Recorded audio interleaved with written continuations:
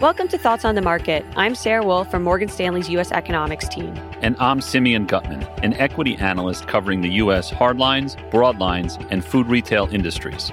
And on this special episode of the podcast, we'll focus on back-to-school shopping trends and what they suggest for the U.S. consumer outlook for the rest of the year.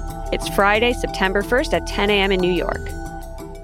Sarah, back-to-school shopping is in full swing as we go into the Labor Day weekend and end of the summer. As an economist who focuses on the U.S. consumer, I know you track it closely. Why is back-to-school shopping such an important indicator in general, and what is it suggesting about the overall health of the U.S. consumer? Back-to-school is a large shopping event across July and August each year, which is an event that is only as strong as the strength of the U.S. household. If households feel good about job prospects and inflation is not eating away at their buying power, you should see that reflected in back-to-school sales. If we go back to summer 2022, headline inflation was 8% going into back-to-school shopping, and there were lingering concerns about COVID disrupting school. In 2023, certain headwinds to the consumer are risks to spend. These include higher debt service costs, tighter lending standards, and the student loan moratorium expiring in October. But a still strong labor market and abating inflationary pressures that have supported a recovery in real wages should outweigh the downside risk and lead to a moderate back-to-school spending year. So what does this all mean for what we're seeing in the data? Our early read on July back-to-school shopping and in-store sales is that they're going to be weaker than the historical average. However, August matters most. If we see August sales in line with the historical average, then back-to-school sales for 2023 on a year-over-year basis would be quite a bit stronger than 2022 still, but roughly in line with the historical run rate from 2011 to 2019. This jives with our early readings from our AlphaWise Consumer Poll survey that this year back-to-school shopping is looking stronger than last year, but it is not a blowout. And how about end-of-year holiday spending? Is back-to-school a predictor of holiday spending trends? Back-to-school shopping is indeed a predictor of holiday shopping trends. However, the early read-through to holiday shopping points to a holiday season that's actually weaker than 2022, but in line with the historical run rate as well. Total retail sales on a non-seasonally adjusted basis across November and December have been 8% year-over-year from 2011 to 2019. In 2021, the growth was 33%. And 2022 was 12%. This was due to stronger than usual demand for goods as a result of COVID and stimulus. So while the consumer remains relatively healthy and is spending more on back-to-school shopping than last year, it'll be tough to beat 2022 holiday shopping growth.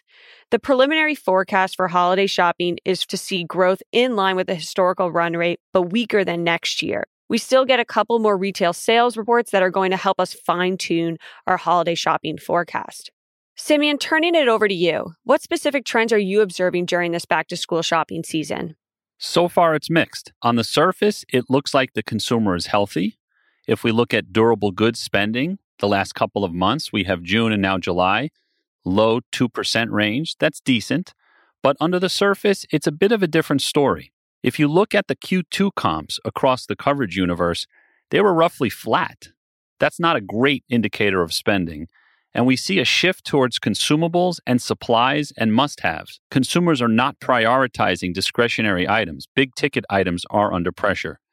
The companies that are growing and doing well, they look like they're taking market share. There's a shift towards value, so discount stores, dollar stores, off-price stores. And it looks like it's a story of product categories, beauty and auto parts. What we've seen specifically for back to school, July was a strong month, but there was potentially some pull forward from earlier in the season.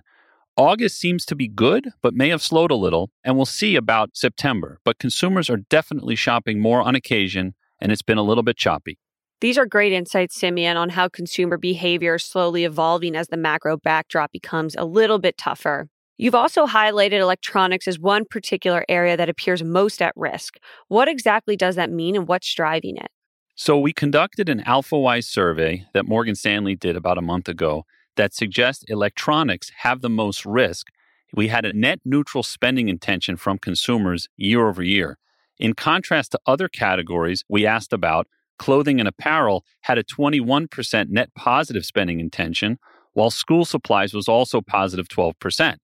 The largest public company in the electronics space They posted a negative 6% same-store sales number in their recent quarter, on top of a pretty big negative number the prior year. So it underscores the survey. The only caveat, and maybe a silver lining, is there is chatter about units in electronics beginning to bottom, so there could be some silver lining. Finally, Simeon, if we were to widen the lens a bit, how have back-to-school shopping trends evolved over the last 5 to 10 years? And what is your longer-term outlook for what lies ahead in terms of potential future trends? Drum roll, please. Not much. It doesn't seem that we've gotten a big shift in spending. So we looked back over the last 10 years at the percentage of spend that consumers have made over the July, August, and September timeframe, which captures the back-to-school season. As a percentage of retail sales, it's surprisingly consistent in the 24 to 25% range. In this kind of post-COVID era, we've seen it tick up a bit, but this makes sense because the consumer has shifted spend from services to goods. So it's run rating around 25%, but as we've seen reversion in other categories, we think this will moderate as well. So our future prediction would be consistent with the prior trend line.